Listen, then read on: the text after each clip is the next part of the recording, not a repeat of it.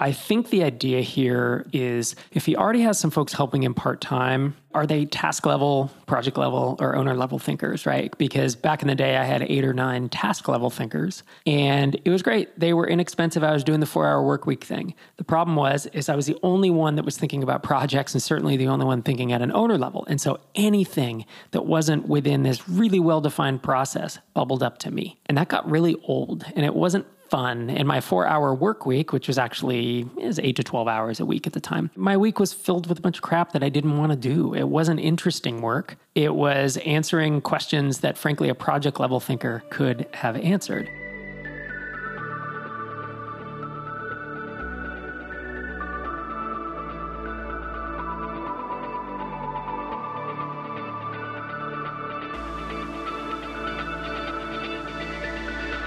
Welcome back. It's Startups for the Rest of Us. I'm Rob Walling. Thanks so much for joining me this week. If you haven't checked us out on Twitter at StartupsPod, you get to see every week a little 60 to 90 second snippet of the episodes, and they're video snippets. So you get to see my cool background with my Millennium Falcon kind of blueprint-ish thing, my Beatles gold record up behind me, and of course, the Startups for the Rest of Us episode 1 album cover. What is a micropreneur? Thanks to producer Xander for having that LP pressed of our first episode. This week, I'm diving into listener questions.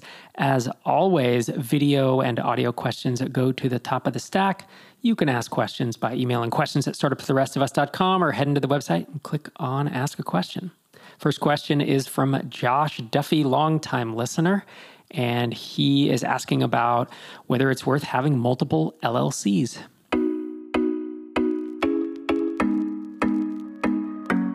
Hey, Rob. My name is Josh. I'm the founder and CEO of a SaaS product that I've been working on since 2013. We're currently doing 25K MRR, and it's under an LLC. And I also have one other super small SaaS product that only does about 1K ARR. It was an early side project back in the day that still earns some revenue. So my question is about accounting and bookkeeping. So I know you recommend for different SaaS projects to have different accounts and everything set up so it's super clean so you could potentially sell one of your projects later. And so I recently spun off a module of my larger SaaS project last year into its own standalone SaaS. It's starting to take off. We've got 5 customers so far. So I'm curious, just with all the effort involved, if you'd recommend making this transition at 1, 5, 10K MRR, or maybe once you have some product market fit and when it lines up with a fiscal year. And then a follow-up question, would you recommend having separate LLCs? I'm a solo founder, so separate LLCs that are just owned by one holding company for tax simplicity. I'd love to hear your thoughts. Thanks for everything you do. I love listening to the show. Hope you have a good one. Thanks. Thanks for the question, Josh. That's a good one. I should start by saying I'm not a lawyer, not legal advice, all the usual caveats. I will say if I was in your shoes and I only had one SaaS app, so I did not have the 25K MRR app, but I just had one doing 1K ARR. I personally don't even think I would have an LLC. Like in California, the fee for an LLC is $800 a year, and other states vary. But just the headache of having to set up the legal structure and maintain it personally wouldn't be worth it at that point. And I would just let it flow. In the US, it flows to your Schedule C, I believe it is, on your taxes. And so that revenue just almost comes in like 1099 type revenue. And so given that you have a business that is already under an LLC on its own, I would consider just having this side business just go to the Schedule C. And it kind of uses, obviously you'd want a separate bank account for it. And I'm assuming a separate Stripe account. But, the cost and the headache and the hours of filling out LLC filings and all this stuff, I act like it's perhaps more than it is. But I've had several LLCs running at once, and it winds up being a pretty big headache. So personally, unless there was a compelling reason or I felt like there was extra exposure, right? Because LLCs are supposed to offer you this exposure or this firewall between personal and business stuff such that if the business gets sold, they can't pierce it. Now, single member LLCs, I've heard they often get pierced, and in certain states, they just are viewed as it's a personal thing, and it's a shield for shield's sake, and so they pierce it pretty easily. But I don't know. I would either just have it in my Schedule C and own it personally, Or I guess you could attach it under the other LLC, which is fine. I guess I don't see much reason to do that if you don't need to, because it does muddy the waters if you ever want to sell that 25K MRR app. And it's all clean right now. Adding another product in there, if it's not affiliated with it or you don't want to be, have to sell them both at once, it is all undoable. It's not that big of a deal. But personally, I'd probably just kind of have it as a side thing, much like I owned, half a dozen websites back in the early 2000s, and they were throwing off hundreds or low thousands of dollars a month. And at the time, I didn't have an LLC. I had a consulting LLC that I was using. But even that, I did consulting work for 4 or 5 years before I started the LLC. And I was doing 6 figures, and it was just going, to me personally. I think, it's great. If you can get an LLC in place and get all that stuff in place, it's fine. But I do think some people kind of optimize some of these things where if the business never does anything, then you have to shut down the LLC. And that's, even more paperwork and time that you have to spend doing it. So thanks for the question, Josh. I hope that was helpful. Our next question is a video question from Ruth Main.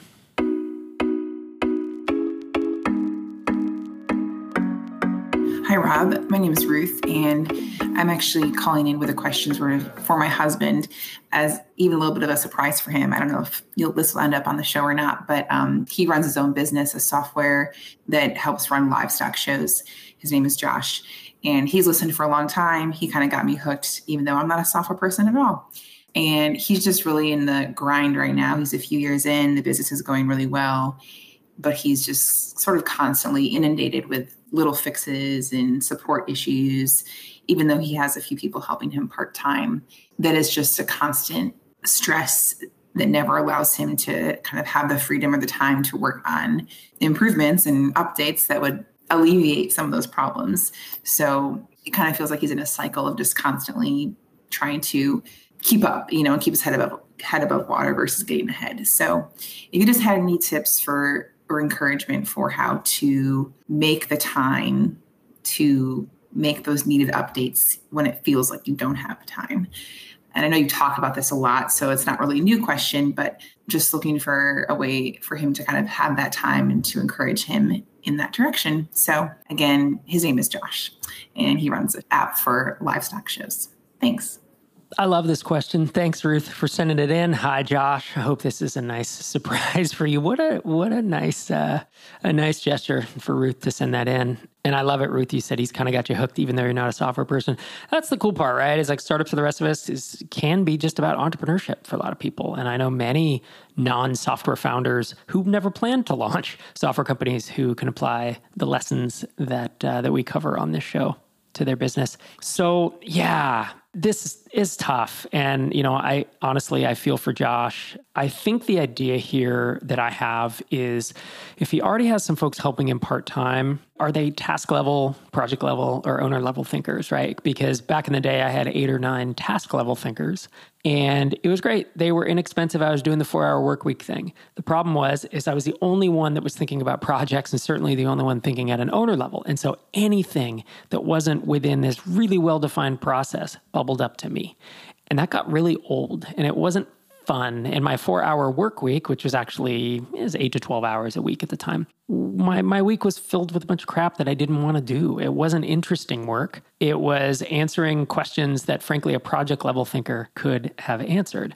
And so eventually I had the budget to then hire someone who was more of a project level thinker who could manage and deal with a lot of the task level thinkers. And so I'm wondering if that's perhaps an avenue that Josh could go down. I think a lot of us make the mistake of hiring too many junior people because they are less expensive, and you meet a person who has this great attitude, and maybe they're your friend, or maybe there's someone you get along with, and you're like, well, I can teach them to do this. And you're right, you can. Problem is it slows you down, and then you essentially become kind of more than just their supervisor, their boss. You become almost a mentor, and they turn to you for a lot of things that a senior person may not do. And so I wonder if, there's these bug fixes and support issues that are coming to you.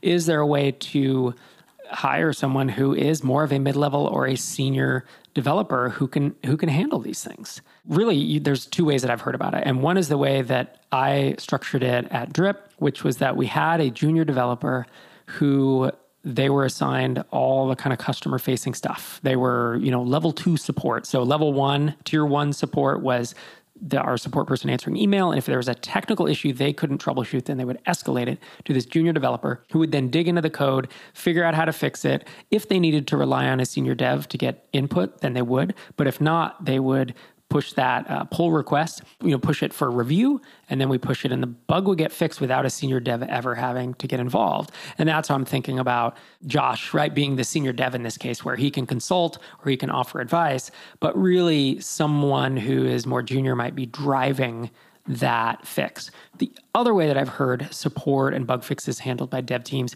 is that it rotates. And every week or every 2 weeks, one developer is basically assigned all the tickets that are coming in. And so the support person or team knows who is on call in essence. And those are funneled to that person. It's good practice to continue to, be in the code base and answering support tickets. But it's not something that a senior developer wants to do 40 hours a week, right? They're there to write code and build things. And so there's this balance. My gut is that, Josh, you're hanging on to too much stuff. And I know you've heard me say it, but it's like you have to figure out how to not just delegate tasks, but actually start to delegate ownership, right? And delegate project level thinking and initiative. And whether that means not having a few people and just consolidating to one person who's helping you, or whether that means rotating these responsibilities through your team to where support tickets don't always go to you. You can't just be the front line and take the bullets all the time, because you can grind it out and you know how to do it, but it's going to lead you to burnout. And it makes it hard to lead a normal life. It makes it hard to relax in the evening when you're hanging out with your friends or when you go on vacation with your family. You're constantly thinking about your business because it relies so much on you. I'm guessing you're relatively early stage. I don't know the stage of your business, so I don't want to act like you can just hire 5 people and hand it off to them. I realize that's not a realistic approach for so many bootstrappers. It's the approach that I had to take, right? I had to be the backstop. But over the years, I learned that the more I was able to delegate, the more advanced project and owner level thinkers I was able to hire, and kind of the more senior people, the better off I wound up doing. So thanks again, both Josh and Ruth. Love having you two as listeners. And it's a good question. I hope that was helpful. This week's sponsor is Kelsys. Kelsys provides engineering teams for startup success, and they stick with their clients for the long term. Kelsys has worked with clients through 9 acquisitions, and every time their work has passed due diligence and security audits by big audit firms and public companies. Working with Kelsys starts with a half-hour walkthrough call where you tell them about your startup, and after that, they usually begin a 3-week fixed bid discovery project. Go to kelsys.com/startup to schedule your walkthrough call. That's KELSUS.com/startup.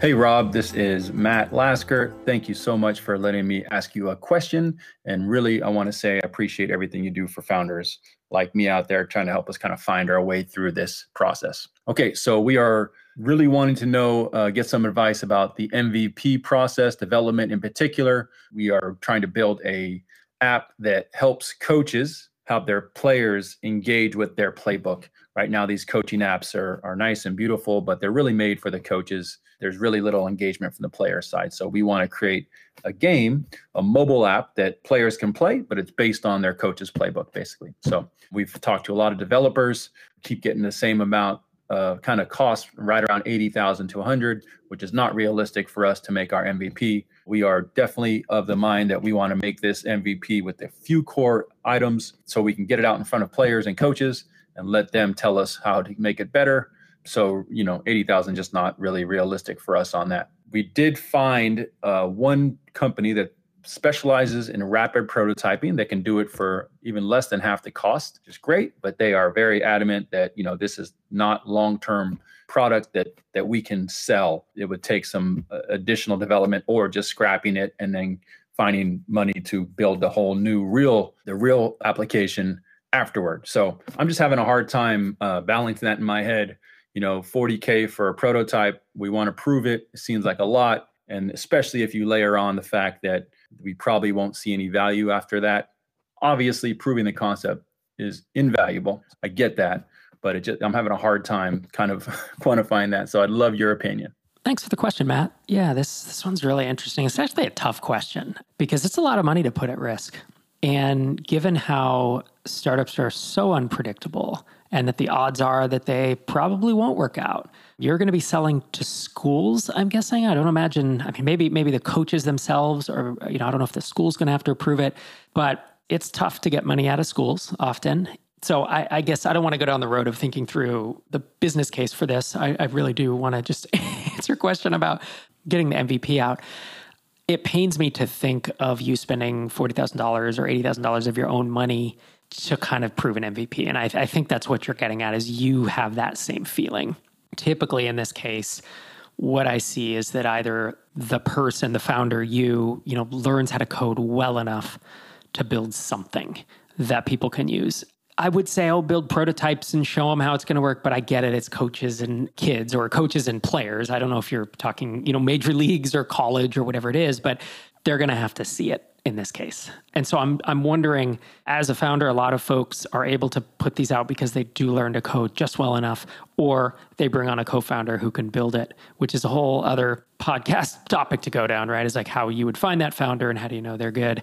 I would say that there are folks in like MicroConf Connect. There's more than 3,000 mostly bootstrap founders. And some folks in there, there's a lot of developers, right? It's probably 80+% developers. And some folks are looking to come on with a non-technical co-founder and team up. So you could certainly, I don't know if it's the hiring channel or honestly, if there's a co-founder channel, I'm not in it right at this minute, but that's an interesting thought, right? But you have to bring something too, right? Which I think you're already doing. You have to bring some validation and the leads, and that you're going to sell, and all this stuff in order to ask a developer to spend X amount of months, $80,000 worth of months to build out the app. The other thing I was thinking about is there's a bunch of no-code app builders, and I'm not an expert on these. And so while I wish I could recommend one to you, I went to Google and typed in no-code iOS app builder. And of course, there's these lists of the top 22 iOS app builders. And each of these is going to have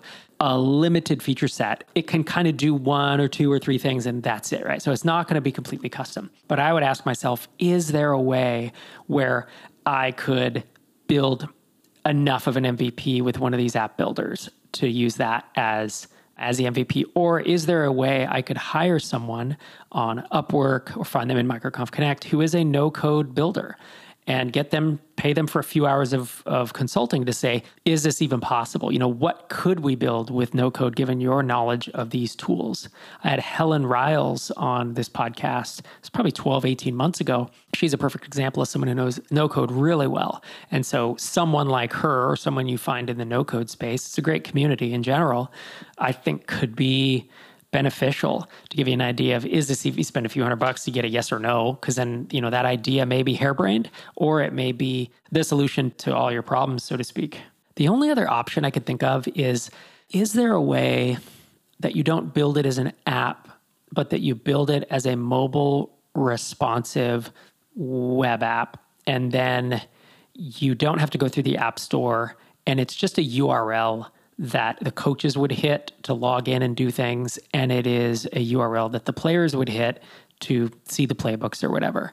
And this may be reaching, so I'm really just spitballing here, but the reason I throw that out is because I think that building a mobile responsive web app is going to be easier, and you're going to get more functionality than if you try to build an actual iOS and, God forbid, also an Android app, if you need something to be compatible with both. I know a lot of the app builders do both, but I just know that once you get into the mobile app world, they are more complex and more challenging, and I think there are fewer people with that expertise than there are who could no code build a web app, or at least, when I hear $80,000 to $100,000 to build like a working prototype, that sounds insane to me, like so expensive. And I think, what if it was a web app? Could it be done for a tenth or a quarter of the cost? I mean, in my experience, probably finding a good freelancer through a recommendation. Again, I keep saying MicroConf Connect because that's where there's 3,000 SaaS founders hanging out who are bootstrap and mostly bootstrap, who listen to this podcast and who are helping each other out with this kind of stuff. So whether you found a freelancer in there or you find a recommendation to one, that's one way to go. You could also go to Upwork. You can go to Indie Hackers. Go to the Dynamite Circle. There's a bunch of communities where folks are going to be able to help guide you. So I'm glad you wrote in with this, because I'm sure there are other people out there with this exact question. And I think my reaction of, oh my gosh, these numbers just sound expensive. Of course, hiring a full service agency that's going to deliver everything Yeah, I get it. I ran a micro agency back in the day, so I know what the margins are and how that works. But paying this much for an MVP, unless it's really complex, feels kind of like the funded approach to doing things. It's not the mostly bootstrap, capital efficient way. And hopefully that's what why you're asking me, is because I'm trying to think of how would I have done this years ago when I didn't have that kind of money to drop on a prototype. So there's a lot to think about here, Matt, but I appreciate your question. I'm glad you wrote in, and I hope some of those ideas were helpful.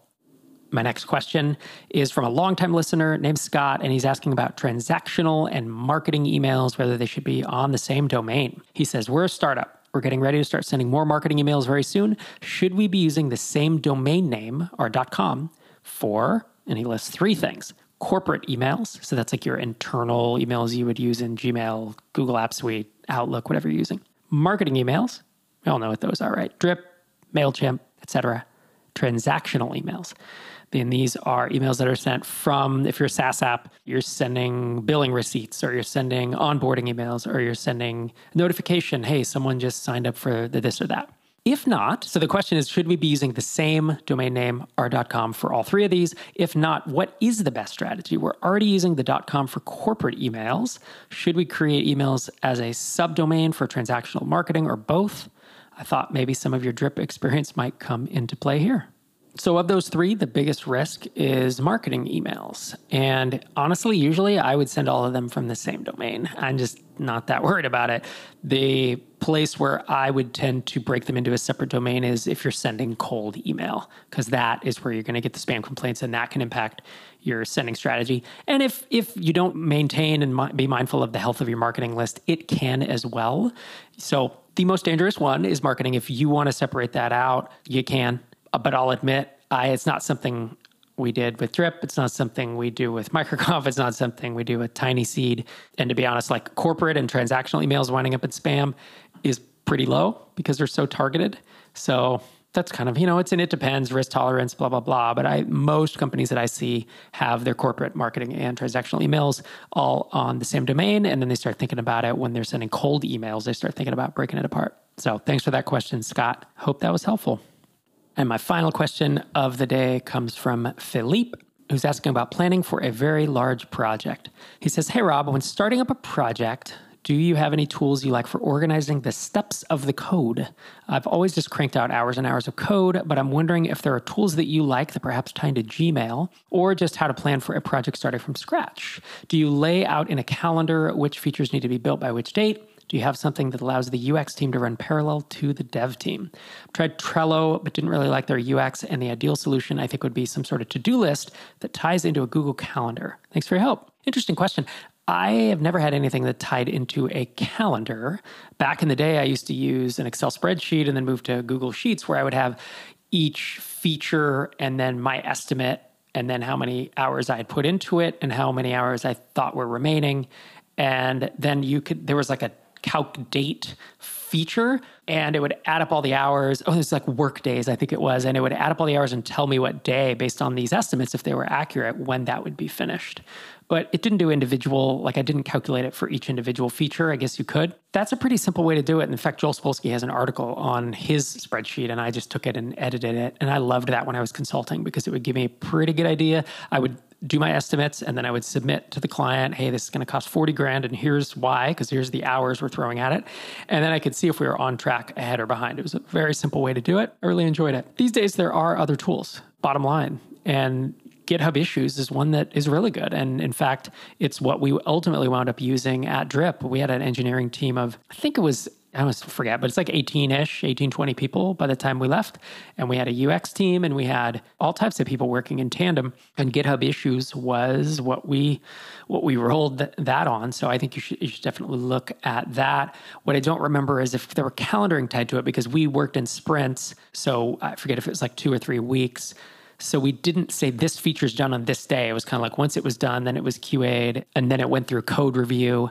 And then if it was complex, we'd put it on staging. Otherwise, we'd push it to production. And, there was kind of this process that we had, but we didn't try to pinpoint it down to exact days when exact features were going to be complete, because we just didn't need to. We pushed it to production as many times a day as we needed as features were complete. And so there was no reason to plan to that level of specificity. Other tools people use include Jira from Atlassian. It's a little, bit of an older tool. I know that Fogbugs back in the day, also an older tool, is what we had used before GitHub Issues. And in fact, we actually used codetree.com, which is a tool Derek built on the side while we were building Drip. And he later sold that. I interviewed him about that very process on this podcast years ago. But he sold CodeTree, so there's new owners now. But it's basically built on top of GitHub Issues, and it adds some extra functionality. So that's an interesting play. I've heard some folks use Trello as well. And then Wrike, Wrike, is another one of those. Yeah, there's Asana and Basecamp too. Some people use them. Basically, I could probably rattle off 100 different tools, right, that are focused on this niche, because there's not much of a niche. It's a very horizontal play. There's a lot of software developers in the world. There's a lot of software projects, and there are a lot of tools. So I don't want to overwhelm you, but there are many, many tools that are built almost exactly for this use case that you're describing. And I've tossed out a few of them here today. So I hope that was helpful. Thanks for the question. And that wraps up our episode for today. Thanks so much for joining me this week and every week. This is Rob Walling signing off from episode 609.